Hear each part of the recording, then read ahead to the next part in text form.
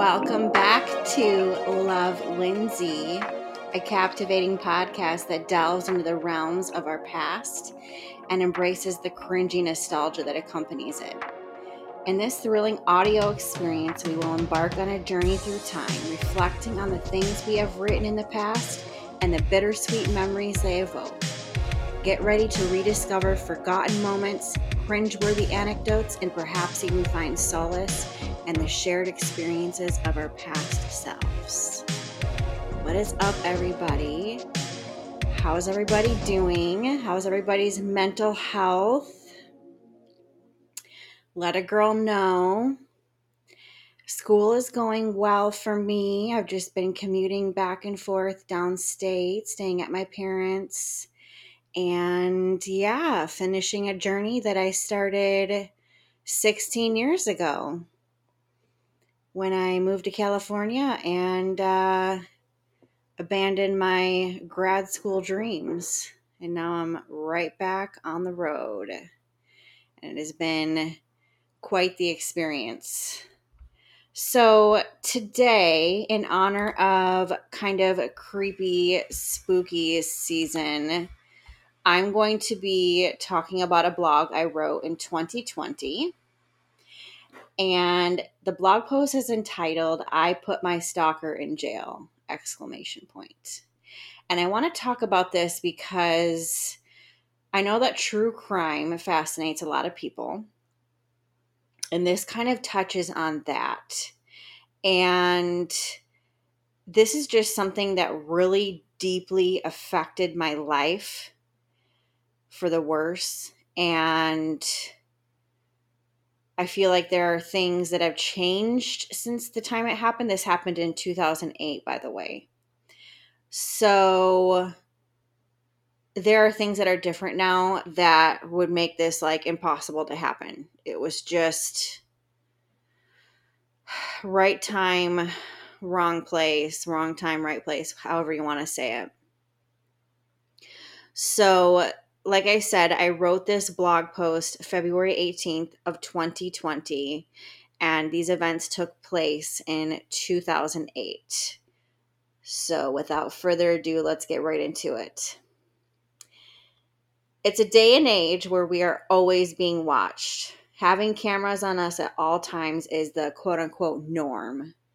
Whether we are posting YouTube videos, our friends' Snapchats, security cameras at work, you know how it is. By the way, I remember writing this blog post because I had just gotten like my first job after kind of being bedridden with depression for a few years. And when we moved to Traverse City, I just immediately started feeling better. And I decided to get a like quaint little retail job downtown. And I was like livid that the boss would watch me on the cameras. And it just triggered something in me. Like I hated being watched all the time, or like getting a phone call and being like, why aren't you doing this? Or why aren't you doing that? It just disgusted me. So I think that's why I opened with that line.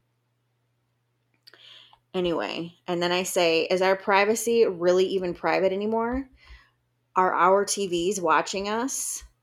Which now we know they definitely are. What about our own cameras and phones? What does this have to do with mental health? Well, a lot. I think I've talked enough about social media and mental health to make you roll your eyes by now. But I keep talking about it because it means so much to me. I don't want to hear about how I'm being watched by cameras or even think about someone invading my privacy or watching me when I think I'm alone, because something has happened to me that changed me forever, and now I'm ready to share this story. Yeah, I was at my wit's end being watched. These events started happening to me in 2008. At the time, I was in a long-distance relationship with Eddie, who was still in the Army. Having a strong and badass Army Ranger boyfriend is awesome, but when you live in separate states, there's not a whole lot he can do to make you feel protected on a daily basis. I knew I had to take care of myself and be strong while we were apart. This was a little over 10 years ago, and thankfully, many things have changed, including what you can do about these things, which we will get to in a bit. I had a Facebook account at the time and still do. These events didn't cause me to quit social media or change my phone number, and that's something important about this story. I wanted to keep my life the way it was, and that meant that once my privacy was invaded, I had to fight back instead of hiding. And damn it, if I didn't wish I had this same resolve with everything, right? I'm going to keep all parties of the situation private except for Eddie and I. However, I am keeping every detail about this story as accurate as I can. This man, who was my stalker, did not message me on Facebook, but as I found out later, he did at one point have me as a friend on Facebook.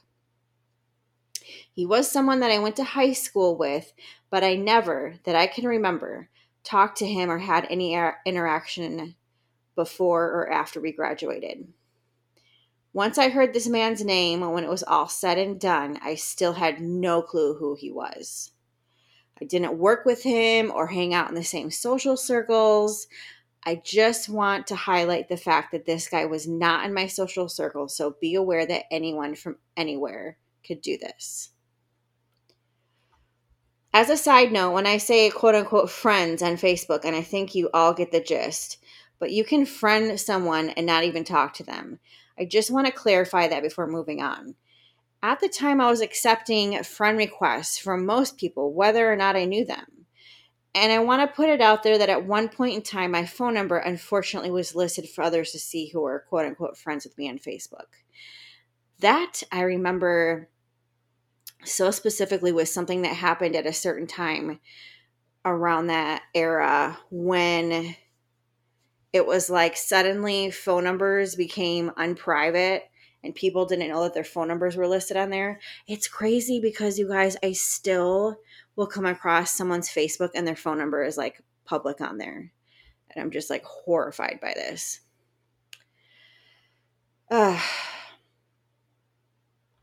So I don't want to put it out there that at one point in time, my phone number, unfortunately, was listed for others to see who were friends with me on Facebook. When this started happening to me, I realized this fact and I quickly took it down. As I recall, during this time, many people had their phone number listed as visible to friends on Facebook and didn't even realize it, myself included. The harassment started with phone calls. Having a boyfriend in the Army, especially one who is deployed to Iraq, can sometimes mean you have your phone ringer turned on 24/7, so you don't miss any calls. I was in that habit at the time. Although Eddie was thankfully done with his tours overseas, I was still used to being available to talk at any time in case he needed support of any kind. I had a black Samsung flip phone with caller ID, and the number was always blocked when this stalker guy called, or it was a number I didn't recognize. I often let it go to voicemail. He left voicemails sometimes, but they were terrifyingly silent, just static or air.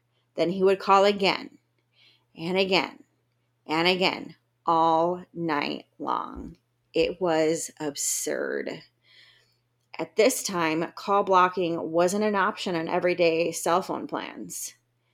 You guys, imagine there was no way to block phone numbers in 2008. That is crazy to me.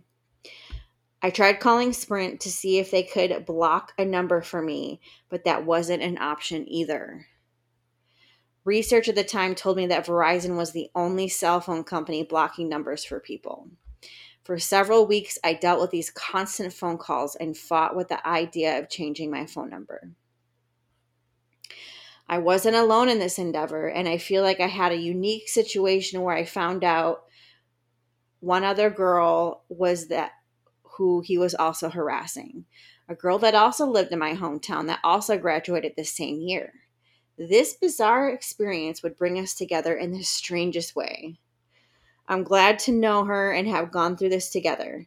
We had a detective devoted to the case who we could call at any time, and he would reach out to us when we needed him. But until they could find out who he was, the phone calls continued. You guys, this was just such a wild time in my life. Like, him calling over and over again and me asking, like, what do you want? And him just like breathing into the phone. Oh my God. It was like terrifying, especially once I found out who the guy was and that he lived in this town. Oh, it was so weird. Anyway, back to the blog post. My phone was always ringing from this dude, and I have to admit that a couple times I picked up to try to find out who he was. I never confirmed it was me that he was trying to reach, as in I never said, this is Lindsay, but I think he already knew, obviously, because my voicemail greeting says who it is. When I asked this guy questions, he would tell me things like, I got your phone number from a mutual friend in jail. Are you fucking kidding me? A mutual friend in jail? That is disgusting. And looking back, I think I know who it was. And that fucker, like, I swear to God, who would do that? Who would be like, oh, this fucking like random guy in jail knows this girl that I know, so I'm going to give him her phone number. Anyway, he told me he knew where I lived, where I worked, and when I left the house. You guys, that is so bad. I knew he was watching me at this point. And yeah, he told me he knew when I left the house even. And he told me what he liked about how I looked at my photos. He told me he knew who my friends are. He never actually said, I'm watching you right now. But there were many times when I'd come home from work late at night, my purse and waitress apron in hand with my keys, and nervously shake out of fear for whether this guy really was watching to see when I come and go. Eddie would try to comfort me by saying he was probably all talk, which I think now is true, but it was still terrifying. All talk as in, obviously he was watching me because he knew things about me, but I don't know if he was actually going to approach me or do something. Who knows? Anyway, I remember there was one time I was hanging out with some guy friends and we were all out having a great time. The stalker starts calling again and the phone was passed around between my friends while they took turns threatening him and trying to get him to say who he was. There was probably a lot of, I'll kick your ass, and other macho guy talk. The incident wasn't the only time I had a friend pick up the phone and tell him off. We weren't going to stop him this way. I was relieved when the detective started getting information on this guy and could give me the good news. You guys, this detective really saved the day. It was just like one of those times where the cops actually do what they're supposed to do. It was incredible. So the detective learned that this man was using burner phones that were 100% untraceable.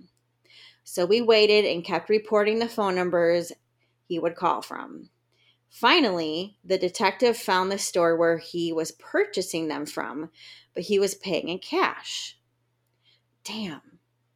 Dead end. And a couple weeks go by and I get a phone call telling me that this guy was dumb enough to buy another burner phone, but he must have been going broke because he used a credit card in his own name. What a dumbass. Bingo! They had his name and info now. And actually, the detective told me he was already known by local law enforcement because he gets in trouble quite a bit. Not surprised.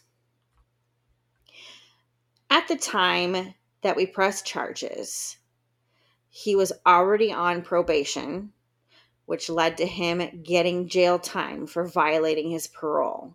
I don't know if I have all the phrasing of this legal talk correct, but all I cared about was that we tracked this guy down and he needed to learn that I was a girl who fought back. However, there was still a final step to take. I had to see him in court, and I was very nervous for that.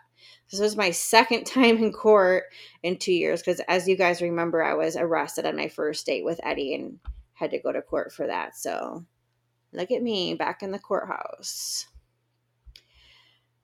I felt like I was such a badass working with a detective to get my stalker in jail and enjoy life harassment free. But when it came time to see him in person, I freaked out. They allowed me to sit in another room with a friend of mine at the courthouse while they proceeded to do their legal stuff in the room next to us. All I had to do was testify, answer questions. When they told me he was about to walk by the room, I put my head down. I just couldn't look. What if I recognized him or he said something to me?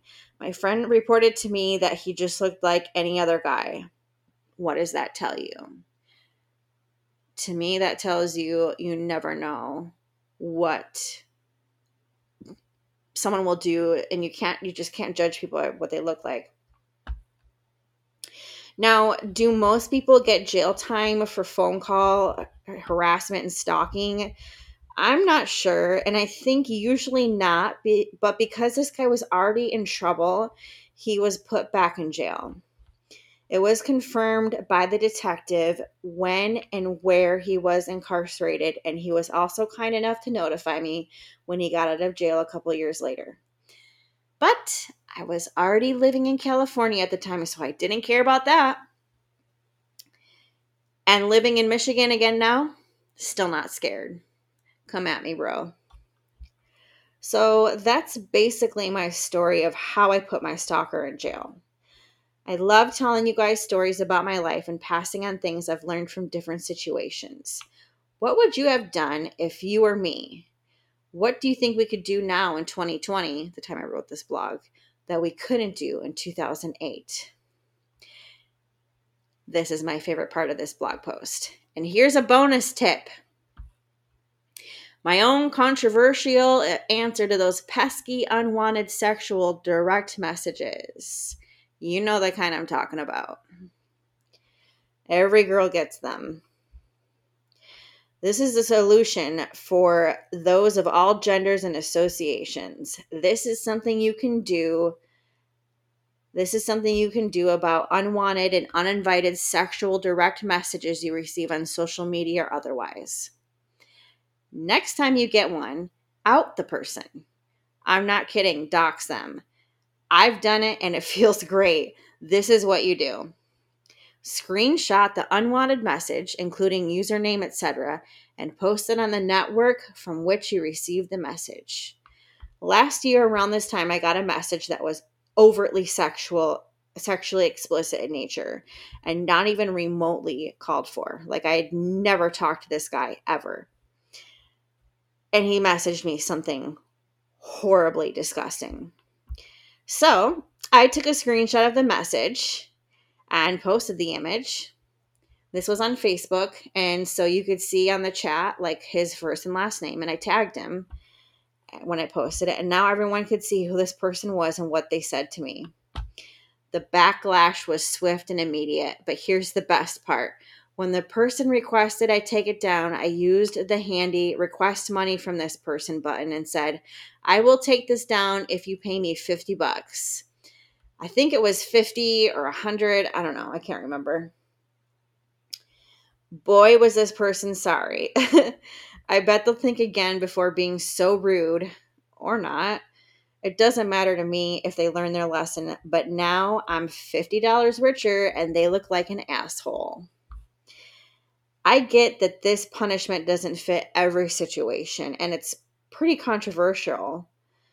I don't think it's very controversial, actually. Maybe I thought so in 2020. But when you've had it, and I've had it, then just do it. So I just wanted to show or talk about some statistics that I learned from the CDC website, actually, about stalking and how big this problem is. The National Intimate Partner in Sexual Violence Survey reports that about 1 in 3 women and 1 in 6 men have been stalked at some point in their lives. While most women and men first experience being stalked as adults, approximately 24% of female victims and 19% of male victims reported being stalked as minors. And nearly 58% of female victims and 49% of male victims experienced stalking before the age of 25, which I would have fallen into that category.